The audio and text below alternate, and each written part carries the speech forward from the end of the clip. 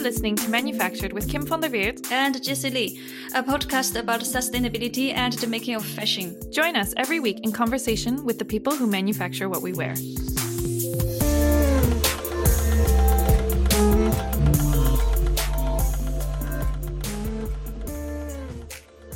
We want to start this episode with a disclaimer. If you haven't listened to the part 1 of this conversation, we highly recommend going back and doing so before diving into this episode. There's a lot of important context given in part 1, without which part 2 will make a lot less sense. It's also worth reiterating, the conversations we are releasing today are really special. How often do former factory management and a union leader get to sit down for a candid conversation? And the fact that this conversation is so candid and succeeds at getting beyond stereotypes is really a credit to Kang Attet. Attet started out in the fashion industry as a factory worker and is now the president of the Coalition of Cambodian Apparel Workers Democratic Union, which he refers to by its acronym SICADU. His big picture take on relationships between factory management and workers is nuanced, insightful, and disarmingly open. And as if all this weren't special enough, we're also joined by Dr. Mark Anner. Mark is a professor of labor and employment relations and director at the Center for Global Workers' Rights. He's also the author of the report Abandoned, the impact of COVID-19 on workers and businesses at the bottom of the global garment supply chain. Both Attet and Mark were panelists on the 6th edition of GIZ Fabric online seminar series called Getting Through the Crisis Together, Asian Dialogues on Sustainability in the Textile and Garment Industry. During that webinar, Mark suggests that workers and factory management are fighting over an increasingly small size of the pie, so to speak, and that instead of fighting over their respective shares, workers and managers should be collaborating to increase the size of the piece that they must share. In part 1, Mark shared some context. How big exactly is the piece of the pie we're talking about? And what's his dream scenario for what worker and factory management collaboration should look like? We then turn to Kim. In her capacity as a former factory manager and Attet in his capacity as union leader, is Mark's vision crazy? And how do narratives that pit workers and factory managers against each other end up inadvertently hurting the cause? In this episode, we get into the details. What exactly blocked Kim's trust in workers and unions when she was a factory manager? What should or could workers and factory managers each do to gain each other's trust? We also get into the exhaustion that pervades all levels of the fashion industry and how the squeeze from the top manifests itself on the factory floor and in the relationship between workers and management. Our episodes this week are thanks to our collaboration with GIZ Fabric. The Fabric project is commissioned by the German Federal Ministry for Economic Cooperation and Development and supports the Asian textile industry in its transformation towards fair production for people and the environment. If you are on Instagram, please follow us to grow the conversation at manufactured_podcast. Or sign up to our weekly newsletter instead on our website, www.manufacturedpodcast.com, to find out what we're reading, what we're thinking, and what we're wishing. If you'd like to support us financially, you can make a Patreon donation via our homepage. To find out more about the GIZ Fabric project and the seminar series Getting Through the Crisis Together, Asian Dialogues on Sustainability in the Textile and Garment Industry, check out the links we've put in our show notes. And finally, don't forget to leave us a rating on iTunes and hit subscribe.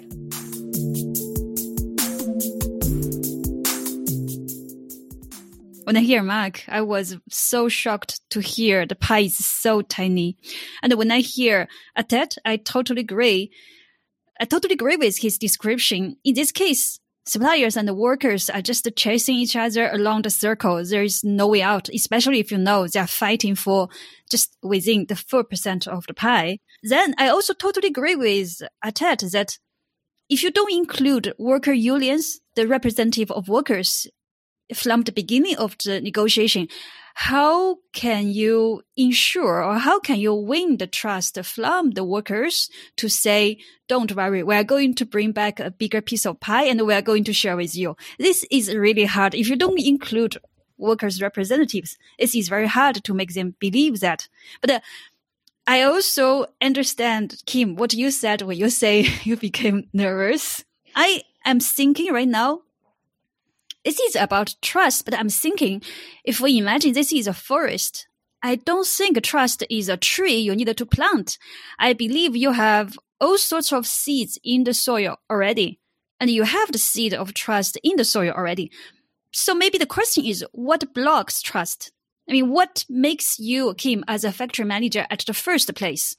What blocks your trust about your workers, let's say? And at that, as a work union leader, at the first place, what makes you feel you just cannot trust this person? It's not like there's no trust at all. It's not like from day one, you guys hate each other. Kim, so what blocks you trust at the very beginning?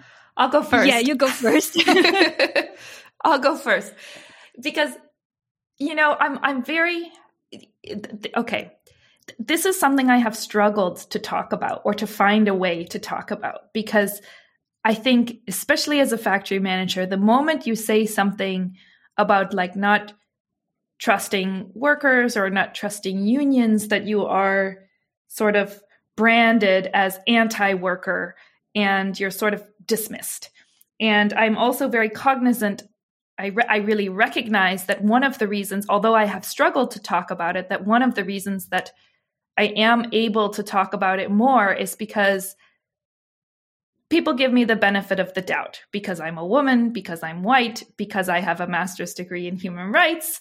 And so I just want to share, like, when I moved to Cambodia and became a garment factory manager, I really struggled with this title.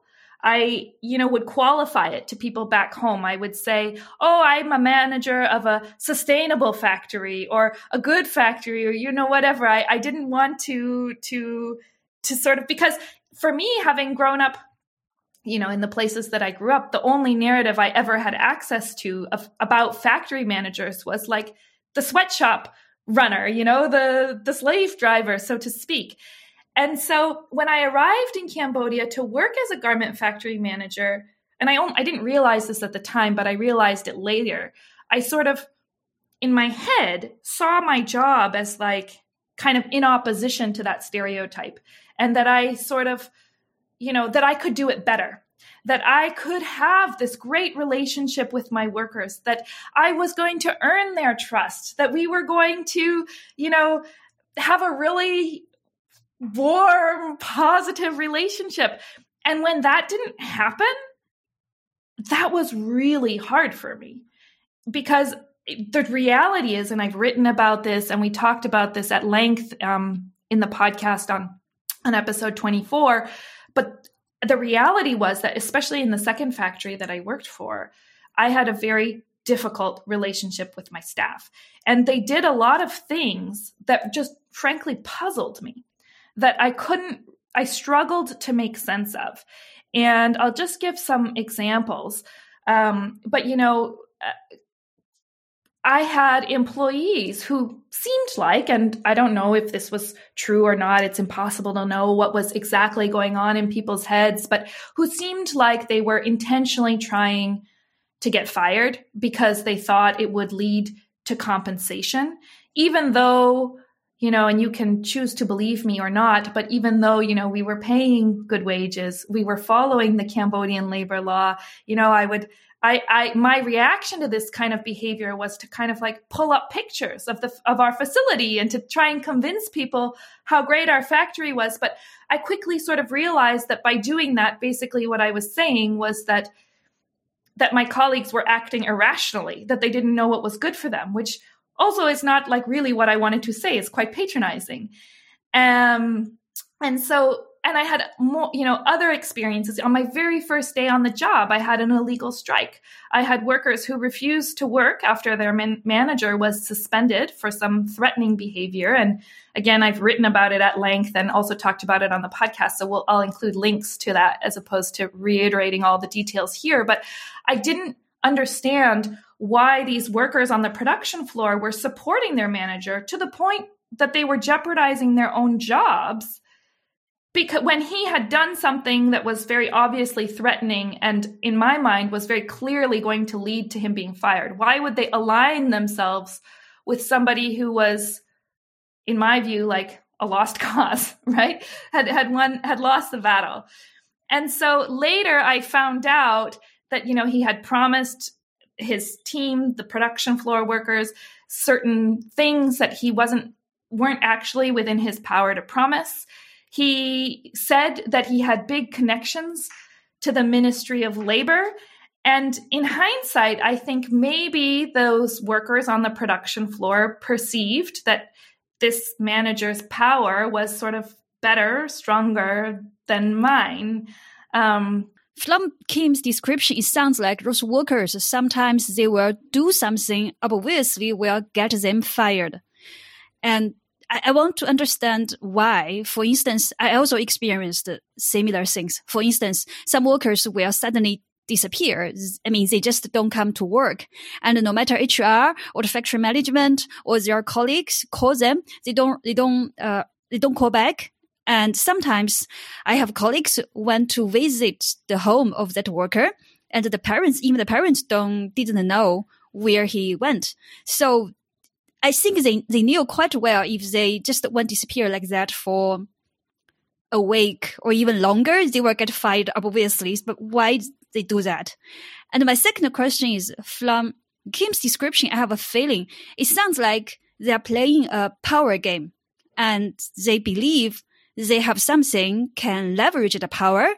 So, for instance, can get a bigger position. That's why they promise something to their team, or they feel they can, for instance, kick Kim away because she's a white woman manager. Maybe they want a command manager. So they think it's like a power game, They believe they have something, so they can kick the manager they don't like, kick them away. And is that true that workers are not like victims in the usual narrative, and they can sometimes play some power games, and so that's my question. I share your frustration. I agree that it is existing. This kind of story. I think it is there. So no doubt about that. No objection about that. But my experience is where it came from. First, it came from awareness. Awareness of what? Awareness about what is wrong and what is right. For example, I give you about some of my colleagues, some of my workers, they went on strike, and they demand to employer to fire them, and then because they expect compensation. So this is absolutely unlawful. It is true, it's a power game, right? But in a big group of workers, they don't realize this is illegal. This is unlawful.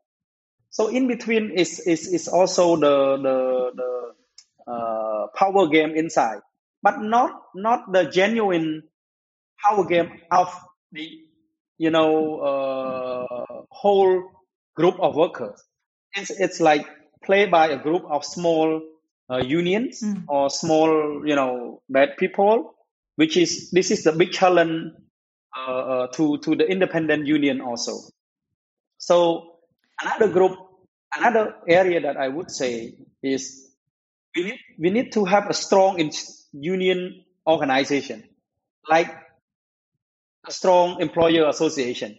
We cannot have the very opportunate or like I don't know how to describe in English, but like let's say ឱកាសនិយម like ឱកាសនិយមខ្យល់បក់ទៅណាទៅនឹង when the strong institution is there, strong union organization, strong union employer associations there, so they can define what is right and what is wrong. That's what happened in Sikadu. So when our member went on strike and asking for company to dismiss them, so we call them, and then we say this is not acceptable and this is not the right way to do.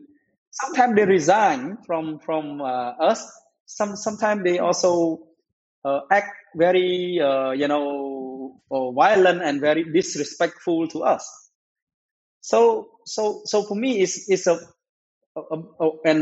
big group of awareness, and a strong organization is the solution. And for example, for employer association too, when they saw their supplier or their member dismiss unlawful, like the unlawful dismissal, so they have to be brave, and they not always depend on the third party all the time, right? That they should be more resilient. They should be more, how to say it, independent on. So to respond to the obstacle that they face. Sikadu have about 80 factories. And Sikadu stands for the Coalition of Cambodian Apparel Workers Democratic Union, which is the union that Attet is the president of. Along the way, some drop off during COVID, before COVID. So we have only like 1 or 2 factories behave like that, right? So they fail. At the end, they fail. So that is the thing. I think. So start with the strong awareness of the workers, strong in institution, and then start with the with the area that lead to like good practices. Like start with the good practices, because you have to understand, in Cambodia we have more than 100 federations, and then they divide into 3 political trend ideology. Mm-hmm. a big group of 100 is affiliate or maybe collaborate with the political ruling party, and I mean that is their choice.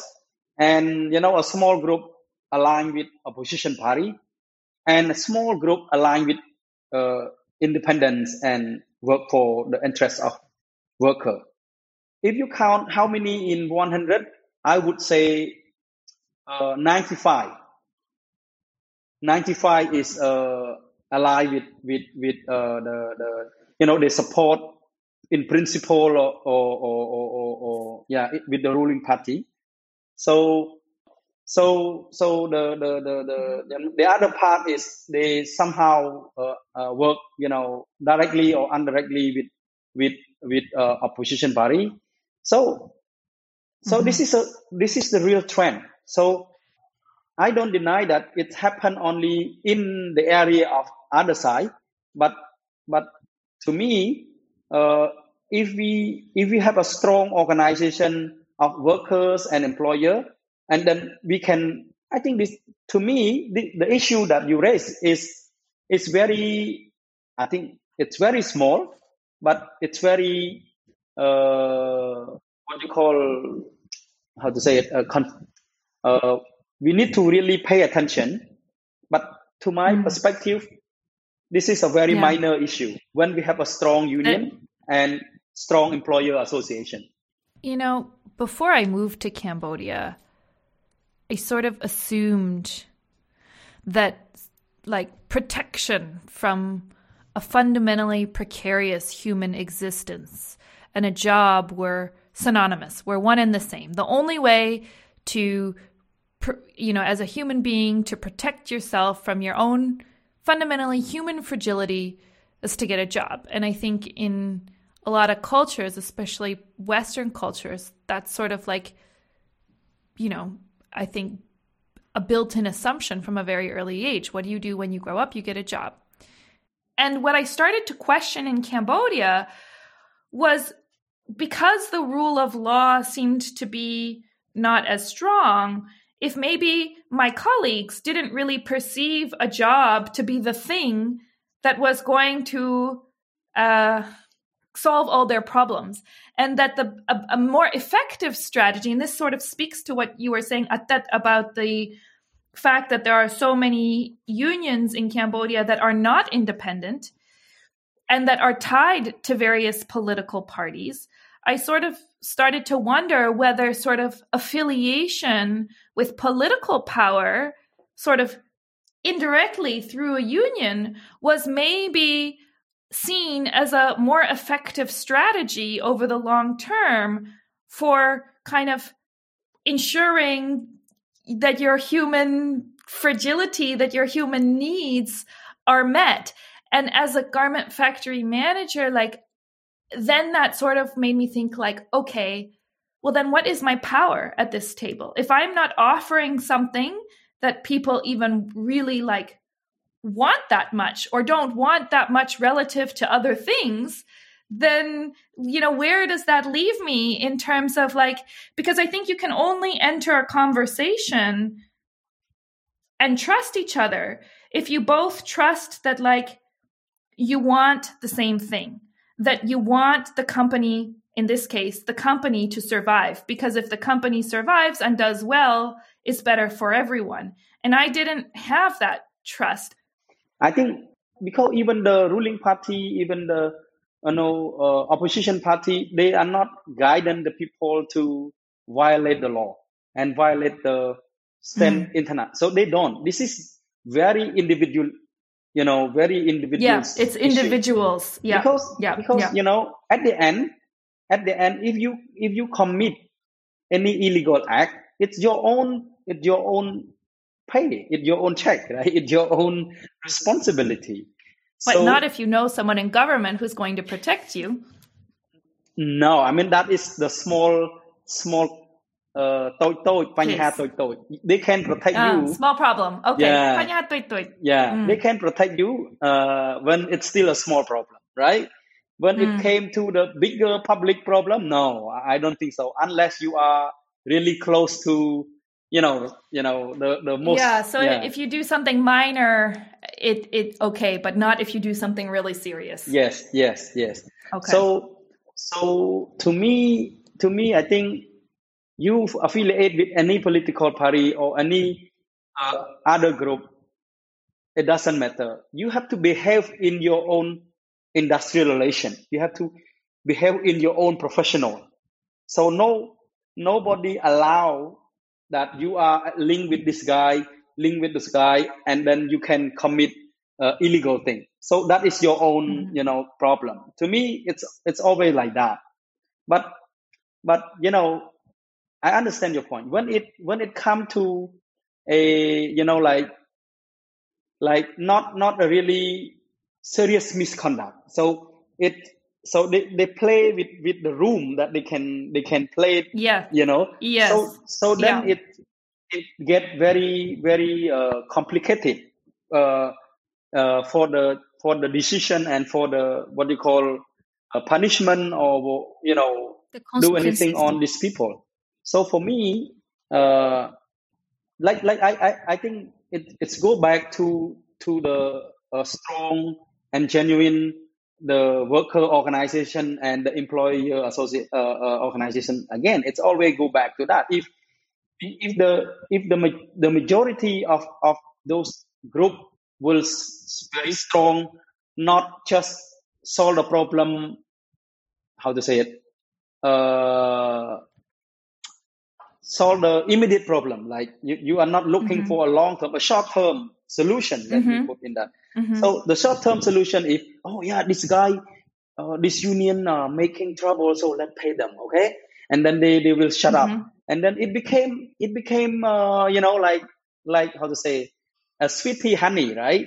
Then it's create a very, how to say, it's sticky. Yeah. You cannot go from that way. So to me, and people get used to that sweetness. Yeah, so that's why the both worker and the employer, we should, like I would put in this way, like creating a truth. Like, so we have a gap, like here, you debate, the supplier debate and the worker debate, but the truth is in the middle, right? So then it's our job. The strong organization need to work very hard to find both that agree it is true and it benefit all of us. Yeah, no, this is just a fascinating discussion. And, for a couple of reasons. One is because almost everything you've described, I've seen in in Latin America where I lived. So the question becomes, why is it happening not just in Cambodia? It's happening in Honduras. It's happening in Guatemala. It's happening in El Salvador, Nicaragua. So why do these patterns repeat themselves? So I thought maybe I'd share some please. my insight from that. So one is, I know it's different. You're getting to other questions, the union role, workers quitting. So I do a lot of interviews with workers. I go to their homes and neighborhoods and it was one interview that really stuck in my head.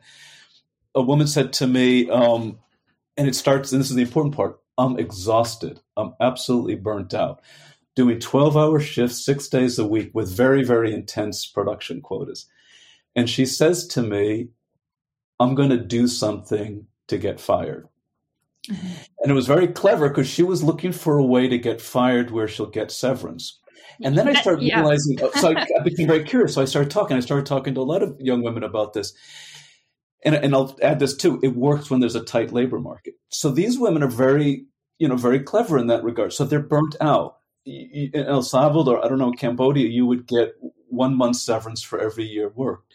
Yeah. So they would say after 3 years, they're burnt out. They're at this inhumane pace of production. They're doing 12-hour shifts. They feel like their bodies are just drained.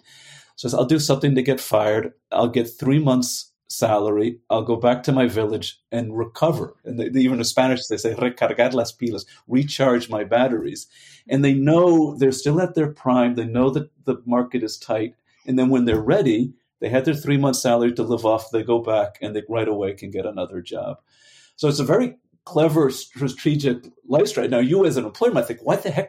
Some of my best sewers are quitting and everything else. Mm-hmm. But to see it from their eyes, which then gets back to what I was saying earlier, this squeeze from the top that contributed to these 12-hour shifts or this inhumane pace of production.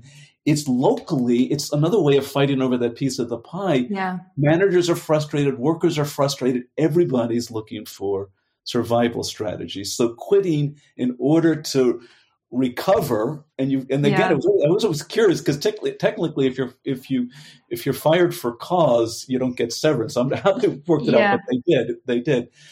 The other thing I want to say is something I would call political unionism. I talked to a lot of people. I spent a lot of time in Europe. I worked many years with Norwegian Unionists as an advisor. The world looks very different in Europe when you have very centralized unions and very strong collective bargaining agreements. The action is taking place through collective bargaining agreements. I saw this in Latin America, this is, we're getting a little into a political science argument here, but if you have a model of enterprise unionism, so you have to bargain little factory by little factory by little factory in a hyper-competitive industry, you drive yourself nuts trying to get a little bit of wage increase because you're trying to go factory by factory, but all the others are outside the bargaining agreement. So you actually can bargain yourself out of a job because all the competitors don't face it. When you go into Norway or Sweden or even Germany, everybody, once you have the agreement, everyone is covered by that agreement. The point is, once that happens, and if you're a strategic unionist, you're saying, I'm going to talk about burnout, burn myself out trying to go enterprise by enterprise to get a wage increase. It's just not working. So you shift your attention to the state and you shift your attention onto minimum wage increases because you can then get, to put it like this, more bang for your buck. You put all your effort into a minimum wage, which goes throughout the industry. But to do that, you need political unionism. You need to be connected to political parties, and you organize mass mobilizations, maybe depending on the country, once a year. But again, the weak, fragmented union structure that's set up by the law pushes you into a form of political unionism. Now, depending on the political context, the fragmentation of the political system, you get into all sorts of other issues. But the political fragmentation contributes to the fragmentation of unions. And lastly, I'll say also with the squeeze, you're going to open up the door for this kind of the honey and everything else. I saw this in Latin America. Yeah. Everybody is trying to survive, and it starts with you're fighting over this small piece of the pie. And if these are all, whether the worker who tries to get fired to get some severance to the union that's trying to figure out how to survive and pay its bills and so on, it leads to all these sorts of other things. And it gets back to the fundamental question. How do we restructure this distribution? Is another way to apply. Yeah. Who gets what? When this shirt or this sweater gets sold, who gets what. And this is a multi-billion dollar industry. There is enough in this industry to ensure factory owners could have good profits and workers could have good wages, living conditions for proper hours of work. We just have to figure out how to negotiate and get there with a bottom-up solution. I totally agree with what you said. These top-down solutions are not the way that's going to get us out of this. This word exhausted really strikes me because, like, it's a word that Jesse and I have used often to just because we left our jobs in the garment industry around the same time. Jesse has left the garment industry twice already, like left and come back and then left again. But I felt when I left my job as a factory manager, and this might sound strange because obviously I was working really hard, but I was well paid. I had very supportive bosses. I couldn't have asked for a more supportive work environment, but I just felt exhausted. Also, I mean, the way that we do production, I think it's just someone used the word recently, and it's really stuck with me. Use the word extractive. It just feels so extractive. And I felt that in a management position in a different way totally than the way that workers would feel it. But I think it's interesting to point out that there's sort of this shared exhaustion. There's a book that kind of also drew this question home on the fashion designer side. I think it's called Gods and Kings. And it talks about some of these famous designers, a couple of them either attempted or even committed suicide, talking about the exhaustion they were facing from the constantly new lines. And they felt like, wow, I'm burnt out. I've designed this perfect set of, line of clothing, and it's kind of like the fashion industry saying to them, okay, great. You did the Mona Lisa of fashion, but what have you done for me lately? And the pressure and the shorter and shorter cycle. So even at that end for the designers, extreme burnout.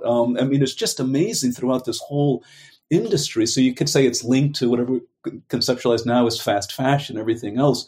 But everybody is getting burnt out of this. And I'll just add another point that I think is important in this picture, and I call it sort of the crisis of overcapacity. And that part of my story, as I try to go up in this picture, is looking at how with all these free trade agreements and the phase out of the multi-fiber arrangement and then China coming in and Vietnam coming in, we just started making more and more of this stuff. And when you start having that kind of level of overcapacity, the only solution then is what I would call overconsumption. So now we've got to sell more and more of this stuff. And now we've got to have shorter and shorter fashion cycles. And of course, then the price point is going to go down because everybody's competing to sell more and more of this stuff. And every country too, and I'm saying we're already at overcapacity. And those that are in the development agencies and that figure out, World Bank, IMF funding for export processing zones, Myanmar had a transition. Now it's going backwards very tragically. Okay, they should do garments. Ethiopia has a transition. They should do garments. And it's like we have this one note development model that every poor country as it transitions should all simultaneously do garments. And they're not achieving development. We're ending up in overcapacity and everybody is burnt. We're all facing burnout, and we've got to figure out how to just sort of tone this down and turn this into a sustainable in so many different ways industry for people and for planets, for all the people involved in the industry. Yeah, and now I have an image in my head. It's like from what you described, from what Atet and Kim and Mark, what you shared, it's like there is a room. The space is set. It's limited. There is no way to expand the room. And then there is maybe, 1,000 factory inside with 1,000 factories, with all the workers, worker unions, factory management. It's very crowded. However, everyone has to fight with each other to get the little bit of resource for each other. And now with COVID and with the new countries joining, or with all what you described just now, it's not just the end. They input more and more factories and workers and representatives into this very limited room. So at this point, there is no way to fight against each other. The only way is everyone just join together to break the walls and to expand the space. That's probably the only way, because it's crowded. It's overcrowded already. So on that note, I want to ask you one last question. We've been talking a lot about what blocks factory manager trust in workers, and we need to get to the reverse question, which is what blocks worker trust in factory management. But before we go into that, my final sort of question to you on the topic we're on now is, what do you think that workers can or should do to gain the trust of factory management? The mindset. So we need to have a mindset of work on the short term, but build a foundation for the long term. For example, from the union side, also from the employer side, right? Let I put this way: you go to negotiation, you're not just looking for increasing wage. You are looking for building better relationship. That is also the what you call expectation and the result of the negotiation. I mean, this is very hard because, like I said, it's the quality of the awareness from I'm also very, very poor educated person, but in overall garment worker, mostly they only can read and write their name, majority of them. So when we introduce this kind of thing, it's quite very challenging to that. But let me finish my experience or my concept of, we also work on the short term benefit, but build the long term benefit. Okay, you go there, you not get everything in once, right? You not get everything overnight. So and the long term is also to get the trust from each other is to change the way you act and to change the way you think.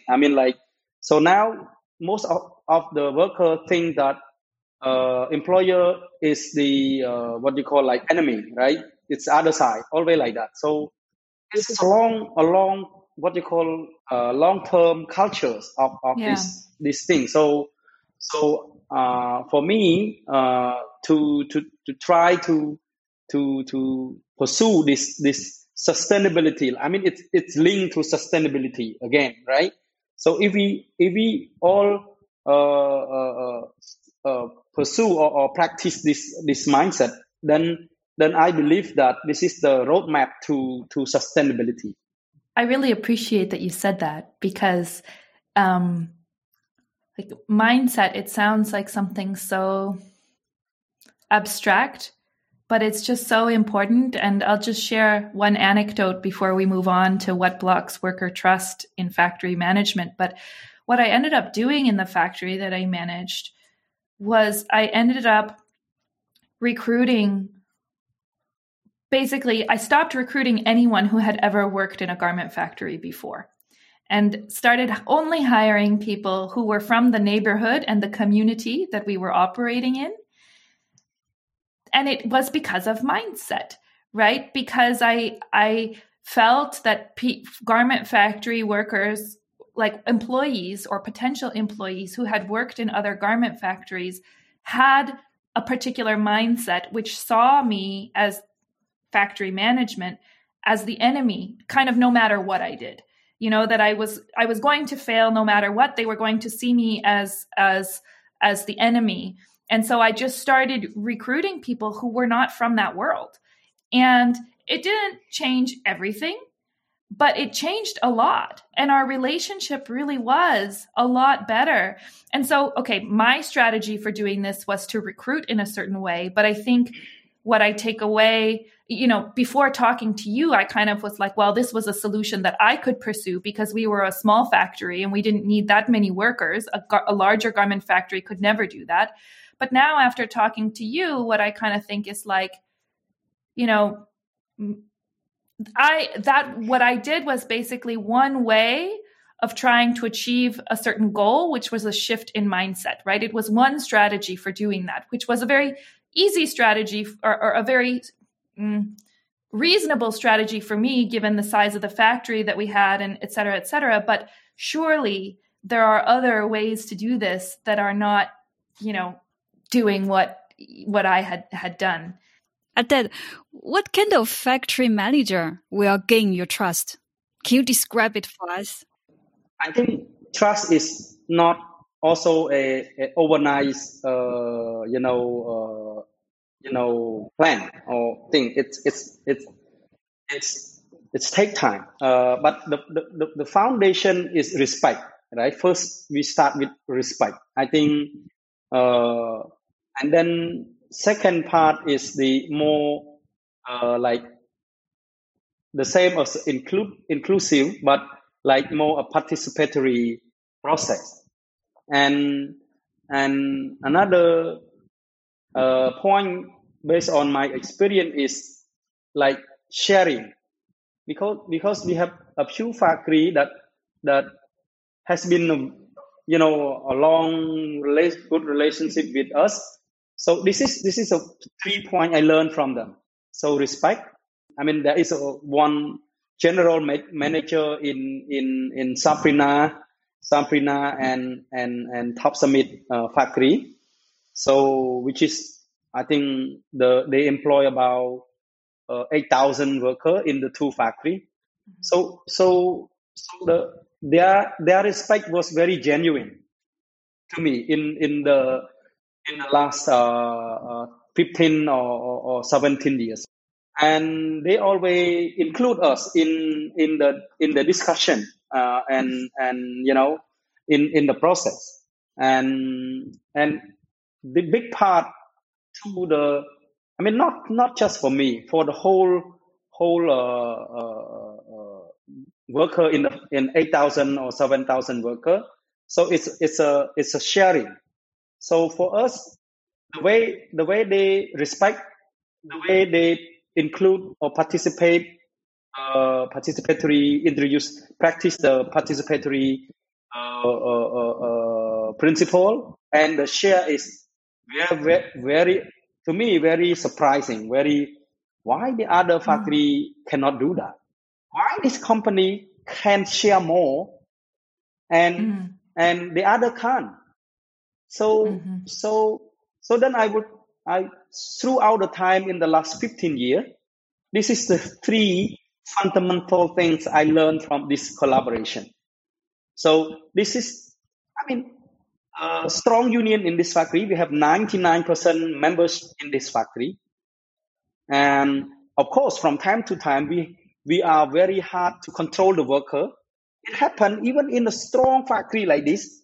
It happened the same, what Kim was trying to explain, that there was worker try to set up a union and run on strike again, the factory that give more benefit compared to other, like the group of people who manipulate, who play the political game, like what Mark was mentioned, like that. But I mean, the idea that you raised about going to politics to make worker more respect and more better benefit, it's fine. I mean, that is no problem. But not going to politics to destroy politics and destroy the worker. I mean, at the end, they are the group, the small group who benefit, not the political party, not the worker themselves, right? So this is, I mean, not only this factory, there are a few other factory that has the same kind of three fundamental that Sikadu respect, and it's there. I mean, there is an example that I keep talking to GMAC all the time, right? And GMAC is the supplier association within Cambodia. Do the supplier do not aware that the bigger pie is still in the hand of brand? I mean, do they understand it? But they are no, how to say it? They don't want to bother, right? So they don't want to bother.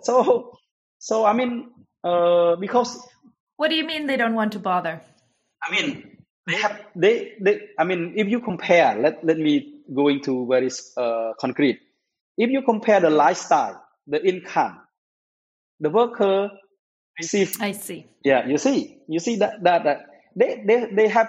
You mean they're comfortable enough that it's not worth challenging? Yes. Yeah. So then they're comfortable enough now. Yes.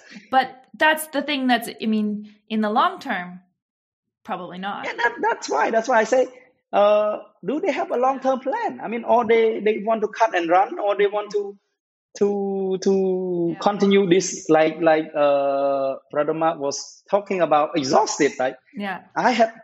Like I always mention, I may be wrong, but like it's gonna be killing me if I'm going from one factory to one factory, negotiate in all these 800 or 700 factory. So that's why there's no way in my lifetime of the union to achieve this, So that's why I said from the beginning that this is the very, exciting for me as the era that if we can break through this, obstacle that maybe both supplier and the union have. Thank you for listening to Manufactured. To learn more about our guests and the issues we've chatted about today, sign up for our weekly newsletter on our website, www.manufacturedpodcast.com, or find us on Instagram at manufactured_podcast. We'd also love to hear your stories and what you think. Collecting with listeners is the most rewarding part of what we do, so please don't be shy. To be the first to find out about new episodes, subscribe on Apple Podcasts or wherever you get your podcasts. We'd also love it if you left us a review. Leaving a review helps other people find our show. And finally, if you'd like to support us financially, you can make a Patreon donation via our website homepage. Thanks for listening and see you next week.